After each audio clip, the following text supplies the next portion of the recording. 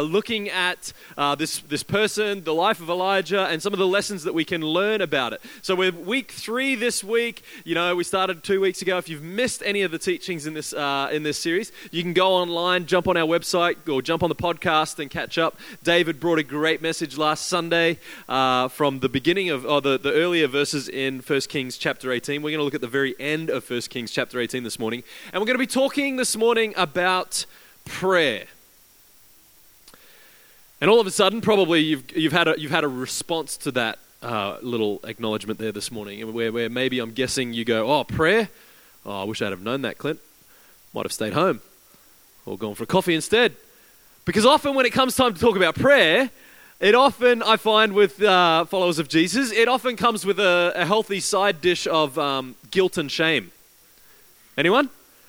Because if you were to rate your prayer life on a scale of 1 to 10, 10 out of 10 being couldn't be going any better, Jesus and you are like close as, and 1 being, what is this you speak of? This prayer thing? Where, if you were honest before God and you were honest with yourself this morning, where would you rate your prayer life on a scale of 1 to 10? We're not going to do a show of hands, don't worry, it's going to be okay. Yeah, but here's what I've noticed is that for many of us, when it comes to talking about prayer is one of those things, I think, for many Christians where we often feel like we're not quite up to snuff. We're not quite up to par, you know what I mean? We're not praying as much as we should be or as well as we should be or, that kind of thing. Like oftentimes when I talk with people around the practice of prayer, that's one of the first reactions I get is, tell me, how's your prayer life? Oh, well,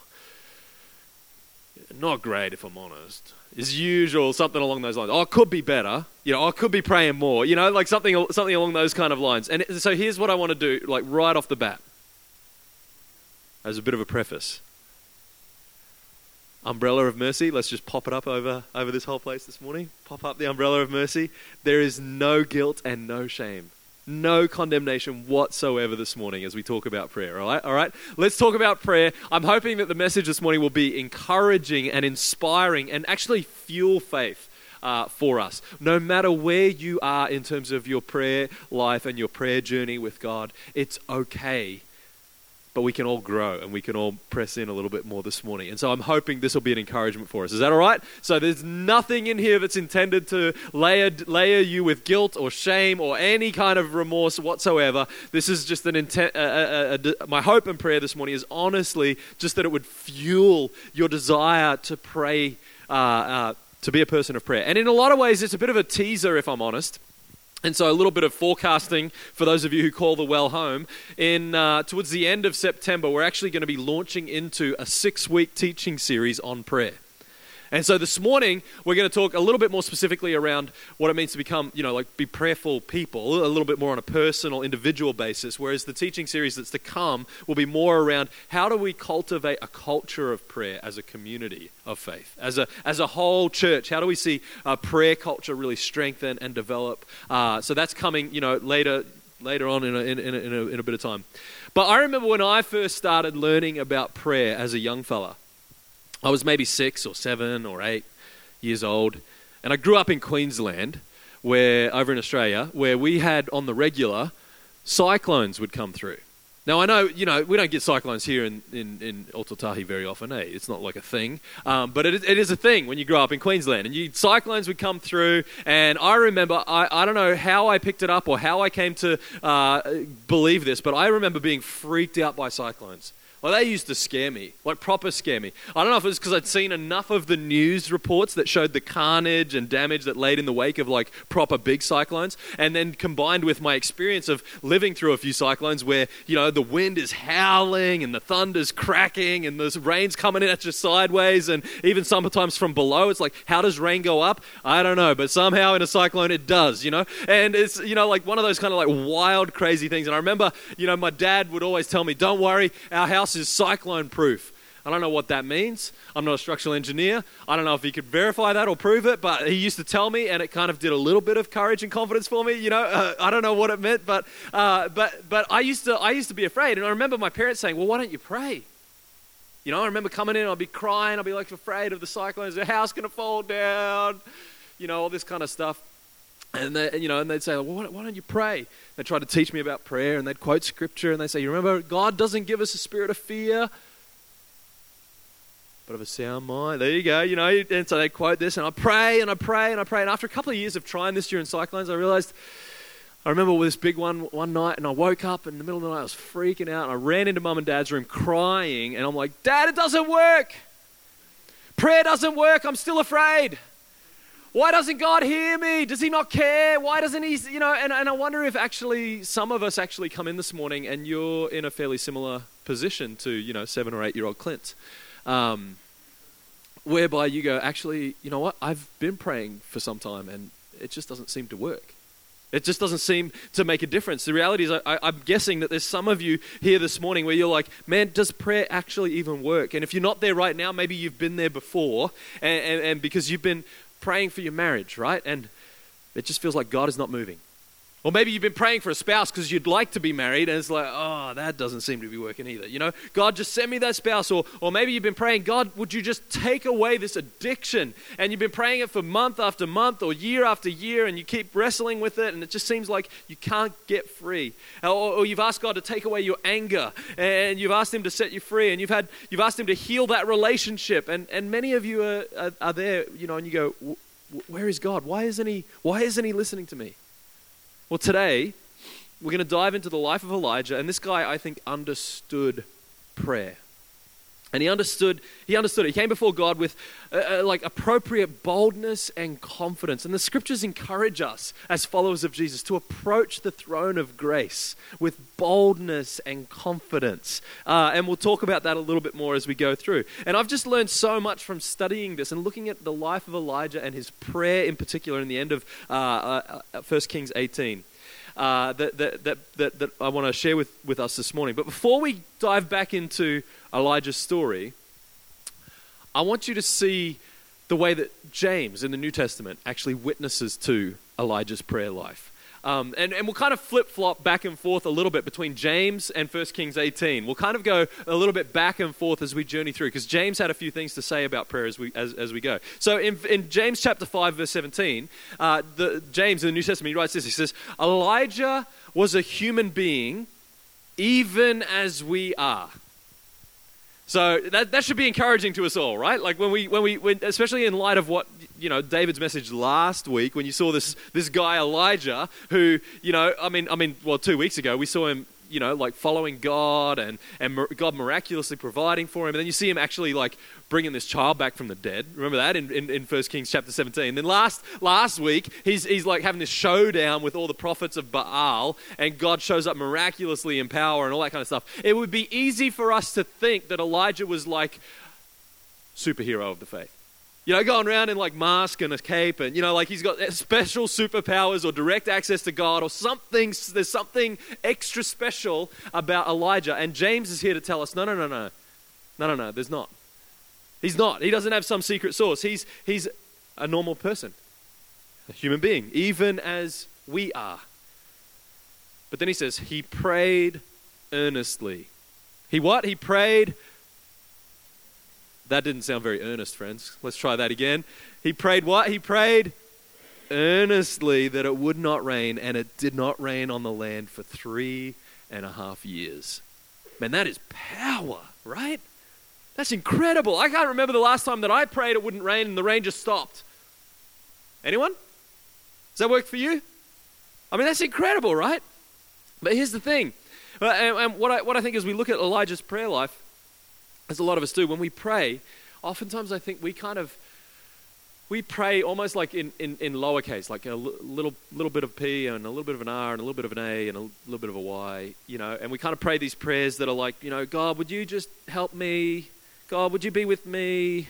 God, could you just do this? God, could you just, anytime we put a little just, you know what I mean? And we pray, and then we look at Elijah here, but Elijah's praying with in uppercase, like a capital P and a capital R and a capital A and a capital Y. You know what I mean? He prays. He prays with confidence. He prays with boldness that God is going to move and that God is going to work. And do you remember the story, the context in which all this is playing out? Remember, So for Elijah, we've been talking about over the last couple of weeks, we've been talking about Elijah, his ministry is taking place under the rule and reign of King Ahab. King Ahab, not a good dude. In fact, the description of King Ahab was that he did more evil in the eyes of the Lord than anyone before him. You know what I mean? And he's married to, so not doing a good job. He's married to Jezebel, and basically they're just taken the nation south. They're not living for God. They're literally destroying the nation. And so God says to Elijah, he says, hey, Elijah, I need you to go into King Ahab and to Jezebel, and I need you to tell them that they need to turn this thing around, turn this nation back to me, call upon me, focus them on me. They need to fall before me and they get their lives right with me, okay? And so he goes to them, and they say, yeah, nah, not for us. And so Elijah says, okay, well, here's the deal. You don't see it right now, but if you don't do this, God's going to take away the rain. Then Elijah goes, hides out in the Kerith ravine where we started, and prays, God, will you stop the rain? And just as we read it, God did. The rain stopped. 3.5 years of no rain. It was gone, right? And Elijah, he wakes up one day and he says, okay, God, man, I'm sensing it's time and you're ready to move and it's time for the rain to start again. And so here's the prayer. This is right on the heels of the showdown with all the prophets of Baal in the end of 1 Kings chapter 18, down towards the end of verse 42. It says, Elijah climbed to the top of Carmel. This is the mountain where he's up there. Bent down to the ground and put his face between his knees. Go and look toward the sea, he told his servant. And he went up and looked. There is nothing there, he said. 7 times Elijah said, go back. The 7th time, the servant reported, a cloud as small as a man's hand is rising from the sea. So Elijah said, go and tell Ahab, hitch up your chariot and go down before the rain stops you.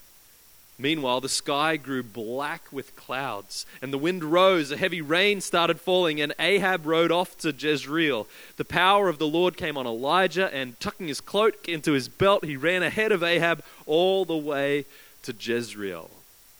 Man, crazy, right? And here's what I want us to know. The reality is, friends, I think so many of us struggle with our prayer lives because we know consistency is tough and authenticity can be hard and we, there's no shame and there's no guilt. At times we can feel like God doesn't answer us. But I'm confident that if you will really listen in and engage and actually implement the teaching this morning, I think it'll make a difference. I think it'll make a big difference, actually, in our lives. That you'll walk away, it'll transform your prayer life forever. You'll walk out of the doors here today, and you won't be the same person. That you'll find God will begin to move and begin to work.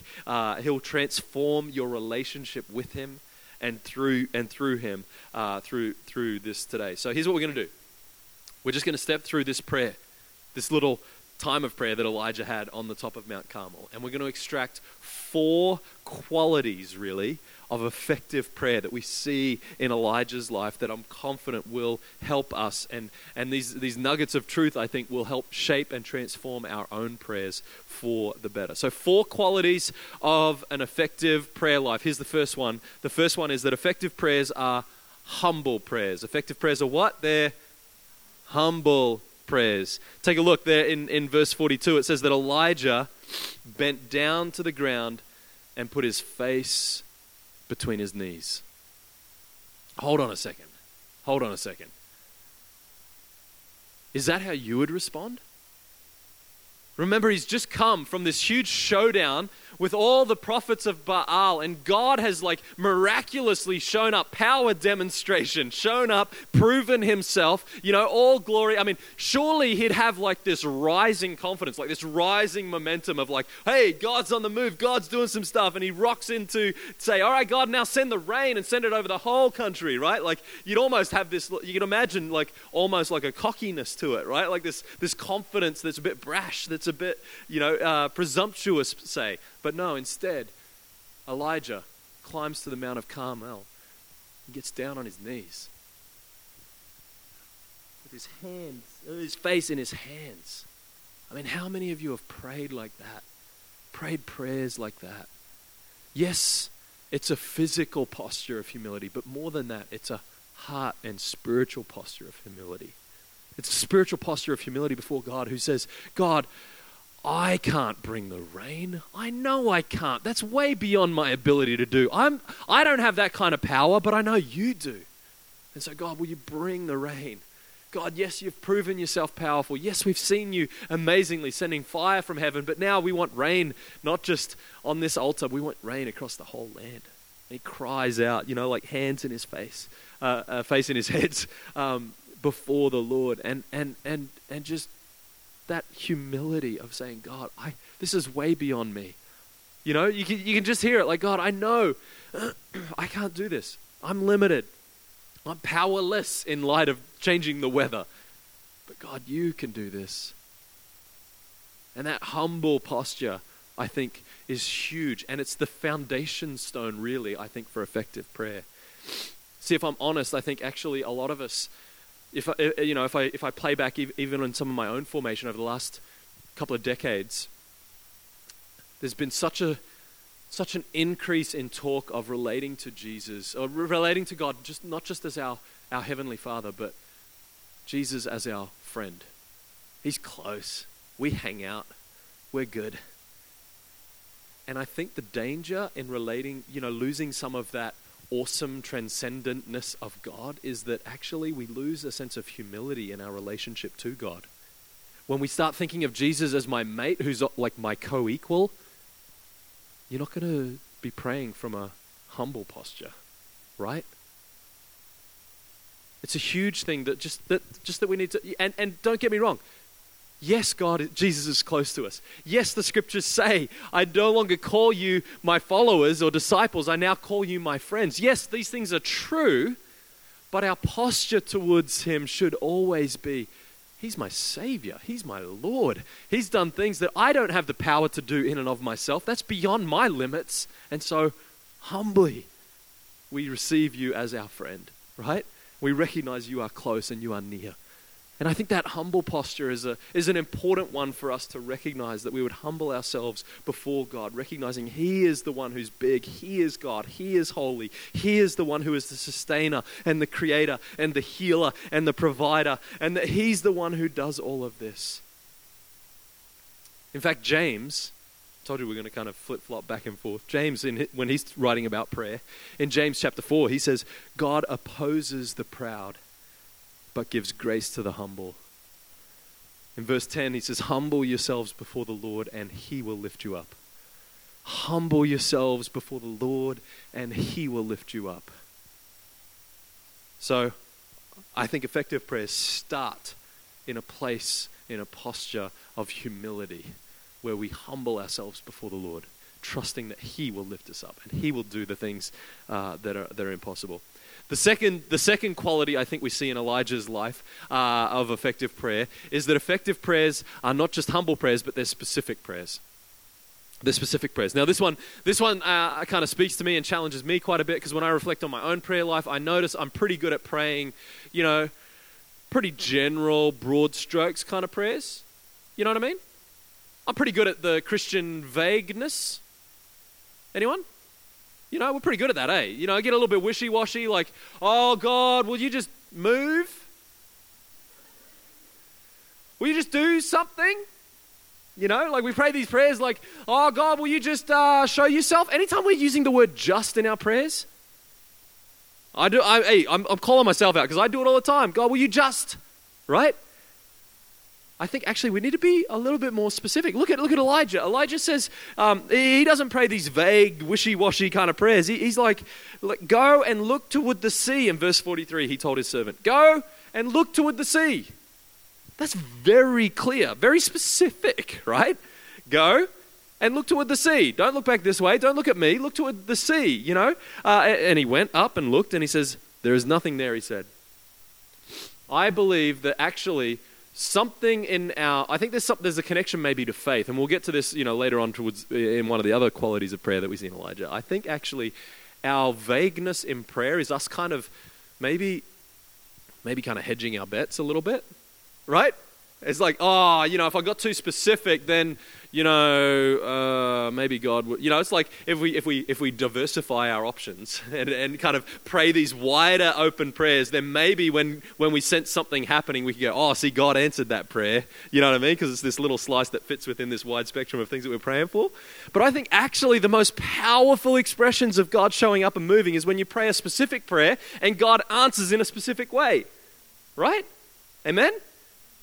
So, for example, this past week, on Monday night, we had our servant leader meeting.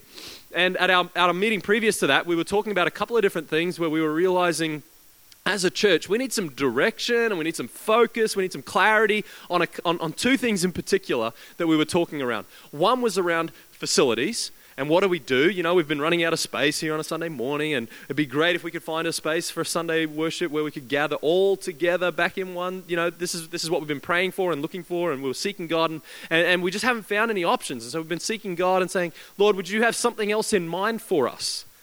And so after 6 or 8 months of seeking and not finding any doors opening up for us, we were like, okay, let's put this before the Lord again. Let's rediscern it.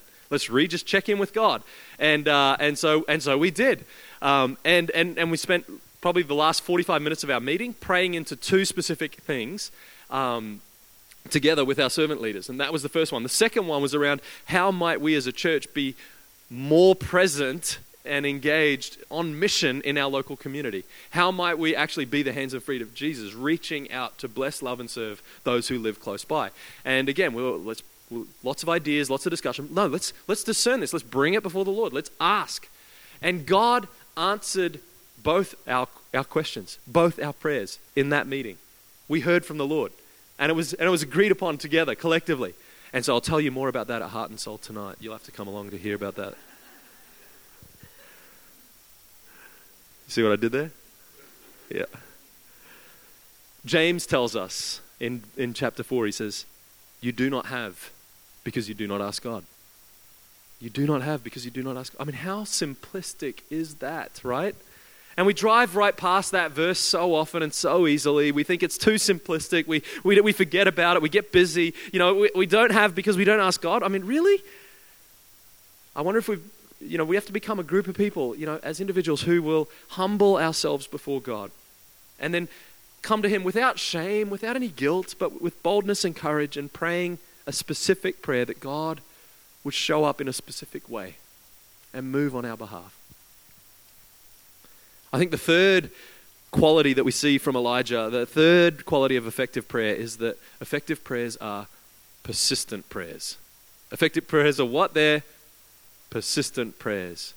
Humble, specific, persistent. Verse 43 says, go and look toward the sea, he told his servant, and he went up and looked, and he says, there's nothing there. But get this, he said 7 times. How many times? 7 times Elijah said, go back and try again. I mean, picture it, right? Like, here's Elijah, he's up there, he's on his knees praying to God. And he says, now go look towards the sea. So the servant goes over, looks out to the sea, comes back. Okay, Elijah, there's nothing there. And Elijah's like, okay, hold on, let's pray again. Prays more. Okay, now go check again. I mean, come on, the servant's going to get a little bit tired after a couple of goes, eh? You'd be like, really? 7 times? 7 times persisting in prayer. I mean, this is crazy, right? He's like, God, we need the rain. He's humbled. You bring it back. And so he sends the servant back and forth, back and forth, back and forth. He does it 7 times. Here's what we don't hear Elijah saying, like maybe my 10-year-old self was saying when the cyclone season rolled around, was like, this prayer thing doesn't work. He doesn't say that after 2 or 3 goes of like nothing changing and nothing shifting, He doesn't say God's maybe asleep, or he doesn't care, or he's not listening, or no. He's laser focused. He's fixed in on a specific prayer and he's persisting in it, right? He prays and he prays and he prays and he prays and he prays and he prays and he prays. Keeps praying again, right? The specific prayer. And here's what we've got to understand. This is what I love about Elijah, is that Elijah doesn't allow the outward circumstances of what's going on to affect his inward assurance. He doesn't allow those outward circumstances, even though it looks like nothing's happening or nothing's changing. He doesn't allow that to affect his inward assurance when it seems like maybe God's not moving. Maybe actually it's just a timing issue. It's not time yet. When it seems like God's not answering, when it seems like he's not moving, Elijah doesn't get frustrated and give up and quit. No, we see that Elijah, he doesn't throw in the towel, and he says, no, I'm not going to allow the outward circumstance to shape what I know is true, that inward assurance that he has in his heart. So what does he do? He prays, and he prays, and he prays, and he prays. Even when it seems like God, it doesn't seem like God's working, he prays and he prays. He's persistent. And James, in James chapter 5, tells us that the prayer of a righteous person is powerful and effective. Is powerful and effective.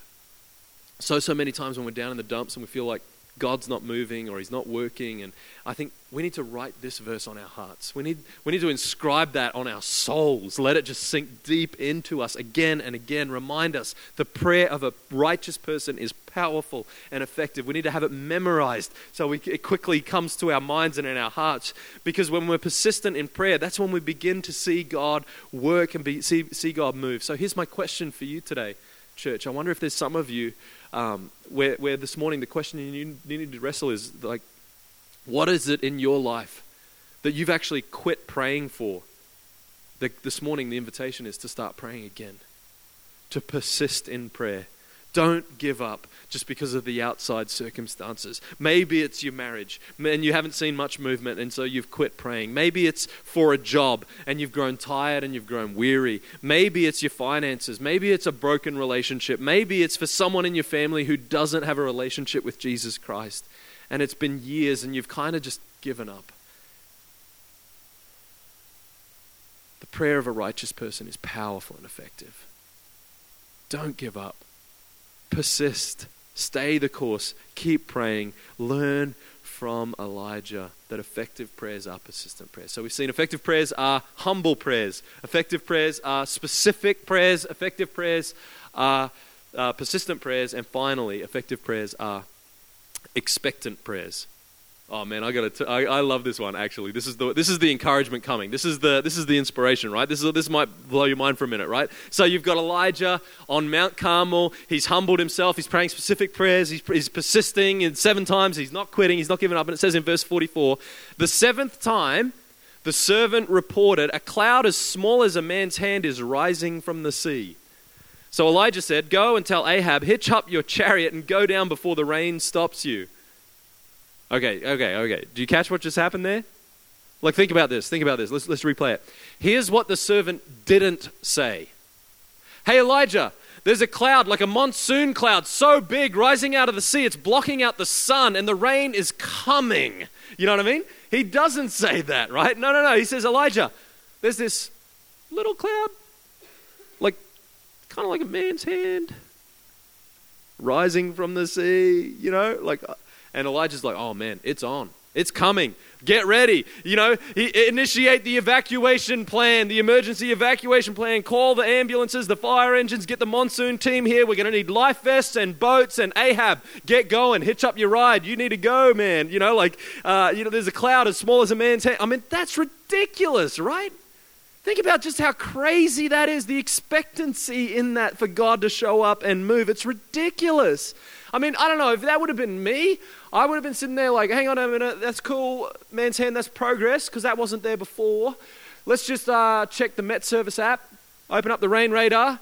Oh, okay, yep, all right. Let's just wait a little bit longer and see if it thickens and intensifies. Let's give it some time. I probably would have at least, let's be honest, I probably would have at least waited for the first few drops of rain before I started giving directives to get going and the rain's coming. You know what I'm saying? Anyone else? Man, that's expectant prayer, eh? That's crazy. He just had this absolute belief that he put all this stuff into play on the belief that God was going to move, God was going to do the miraculous. Truth be told, actually, there's been a few times in our lives when in expectancy we have taken those kinds of steps.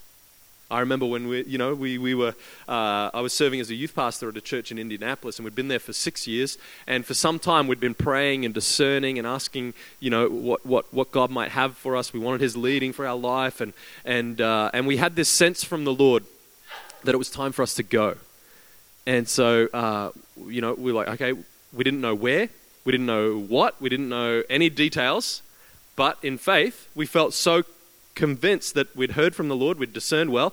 We met with the senior pastor, we met with the elders, and I resigned from my job without really knowing where to go. And by the way, we'd been married about 6 or so years. We had a 1.5-year-old daughter, Evie, and it was through that period, like a period of a couple of months still, before we actually knew the direction and the plan and where God was taking us, and but actually it required us getting going and believing and stepping out in faith, and that was the expectancy. That's what it required of us. And so we moved, we prayed, and we moved in faith because we knew that God was going to move and He was going to show up and He was going to lead us and direct us along the way.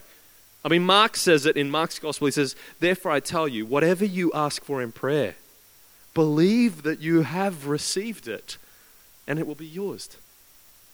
Whatever you ask for in prayer, believe that you've already received it, and it will be yours. What does it mean to believe that you've already received it? Faith is not like just something that we go, "Oh, yep, I believe, Lord." Mental check. No. Remember, James tells us that faith without works is dead. Faith is an action word. It's a verb. It requires us responding and stepping out. And so you got to put action in place. You got to believe and trust and move, and that God's going to work. But here's the thing: I don't think we can do it presumptively. I don't think we can do it, like we're just, totally. Like I think the first quality from Elijah, that humble prayer, is really important to call our minds back to at this point, because I think that sometimes when we talk about being expectant in prayer, we almost come a little bit like with a bit of pride in there, a little bit arrogantly, like almost demandingly towards God. And we think that's what it means to be expectant. That's what it means to have faith. We just like make these demands towards God. And I think, no.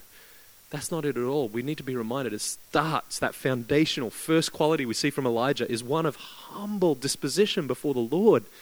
So it's a humble expectancy. Does that make sense? Recognizing God is who He is. He will do what He will do. God is in control. He's the one who is all powerful.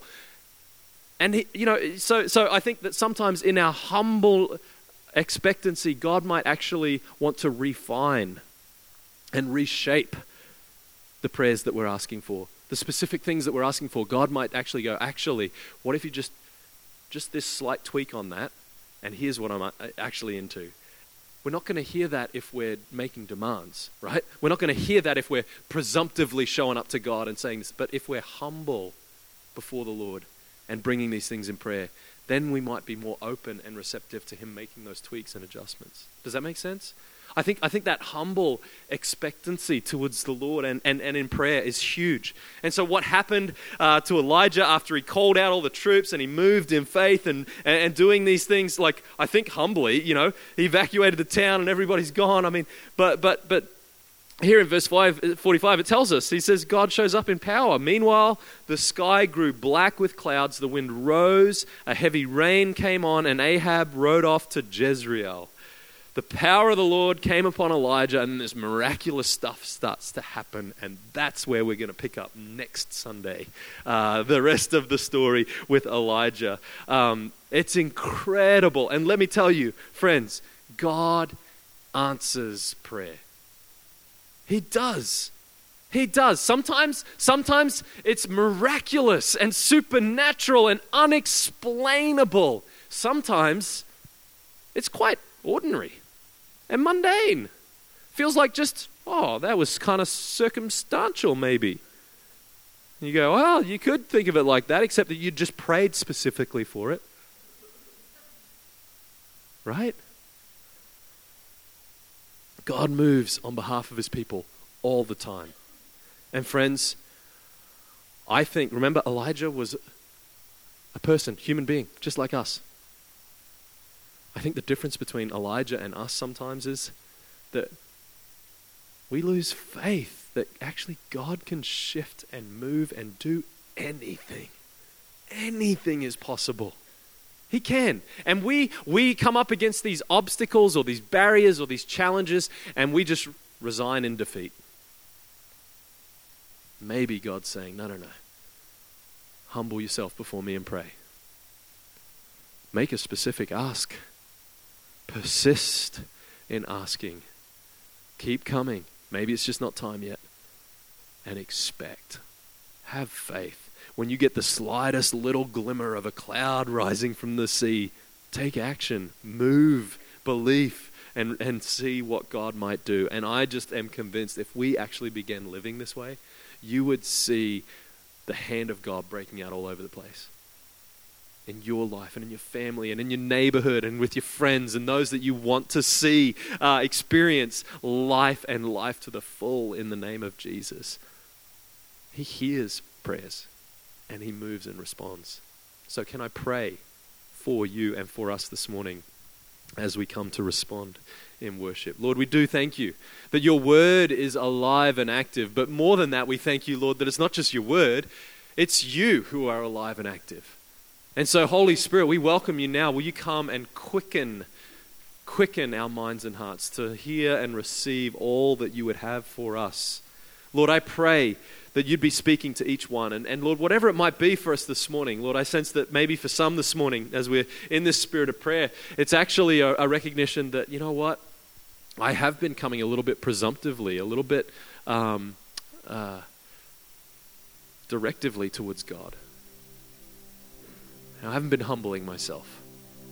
And the call is to humble and to pray. Maybe the challenge is actually to get a bit more specific in your prayers. You've been kind of hedging your bets and praying these vague out general prayers, and God's saying, no. Ask specifically and then watch me move in specific ways. Maybe I sense that actually probably for some of us here this morning, it's to persist. It's to pick up that thing, that person or that situation, that thing that you gave up on praying for some time ago. And this morning, the Holy Spirit's just saying, remember that? I'm not done there yet. Don't forget. Keep praying. Keep praying. Watch what I can do. And for all of us, I hope and pray that this morning our expectancy in faith might begin to rise to a whole new level. Lord, that we'd be encouraged and inspired by the life of Elijah and the ways that you moved in and through him to see the miraculous and the supernatural. Lord, we invite that, we welcome that in our own hearts and lives. Lord, grace us anew and afresh. Give us more faith. Lord, your word says that any of us lacks faith to ask for it. And so we do. We ask, Lord, would you give us, grow our faith, that we would humbly expect to see you move. And Lord, I pray that there would be testimony after testimony after testimony after testimony of your goodness, of your grace, of your specific answers in response to specific prayers that would give you glory. That would give you glory in the church and in the world around, that it would actually draw people to come to know you because they go, something's happening amongst those crazy folks down at the well. It's like they pray and rain clouds appear out of nowhere where there's been no rain for 3.5 years. And Lord, you show up and you move in mighty, powerful, supernatural ways. I pray that would just be true amongst us. So grow our faith, mature us in prayer, I pray. In Jesus' name, amen. Amen.